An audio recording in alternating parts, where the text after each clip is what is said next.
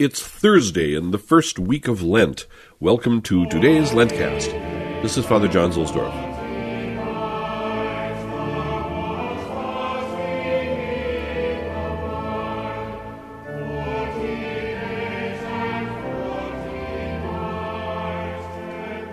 Our Collect Church today, for our pilgrimage in heart and mind to the Roman stations, is Sant'Agata in the Subura area of Rome. The titular cardinal of this church is Cardinal Burke.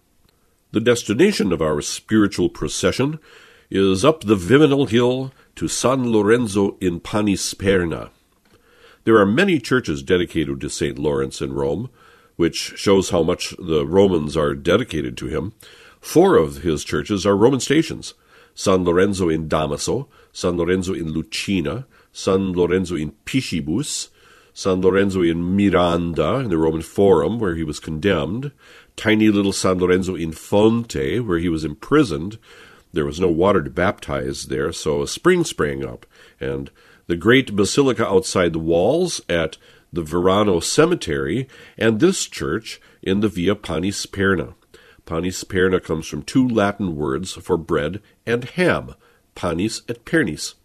Bread and ham were distributed here on St. Lawrence feast day on the 10th of August. And this is the place where tradition has it that Deacon Lawrence was put to death by being roasted on a grill. You who studied physics may have also heard of the Panisperna boys, scientists with Enrico Fermi, who made the discovery of slow neutrons that led to the development of nuclear reactors. Their physics institute is on this street. St. Ambrose, in his work De Officiis, tells the story of the martyrdom of Pope Sixtus and his deacon Lawrence. It's a very moving account. Here at San Lorenzo in Panisperna, St. Bridget of Sweden used to pray often, and her body was here in a tomb for some time before she was moved back to Sweden.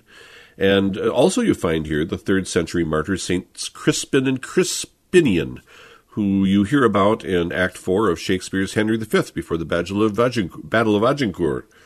Another wonderful tomb to visit here is that of Cardinal Guglielmo Cirletto, who died in 1585. He was the head of the commission to reform the following books: the Missale Romanum, the Breviarium Romanum, the Catechismus Romanus, the Martyrologium Romanum, the Vulgata, and the Corpus Juris Canonici, the Book of Canon Law. Imagine the impact of this man. When he died, St. Philip Neri was at his bedside, and Pope Sixtus V buried him.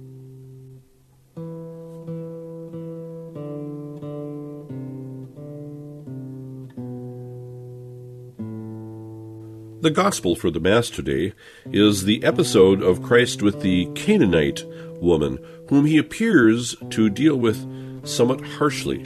Well, blessed Ildefonso Schuster has something to say about this.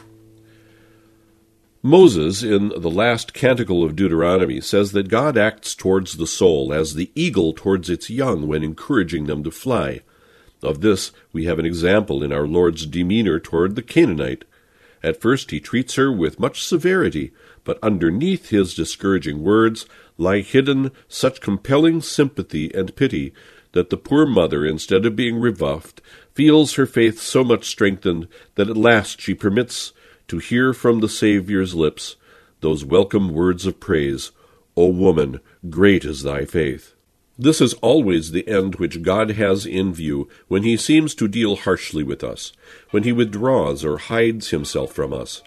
He is ever seeking to urge us forward on the road to perfection, compelling us, as it were, to take breath in order to hasten our steps, so that we may reach the goal before the 12th hour, the hour of our death, shall have sounded.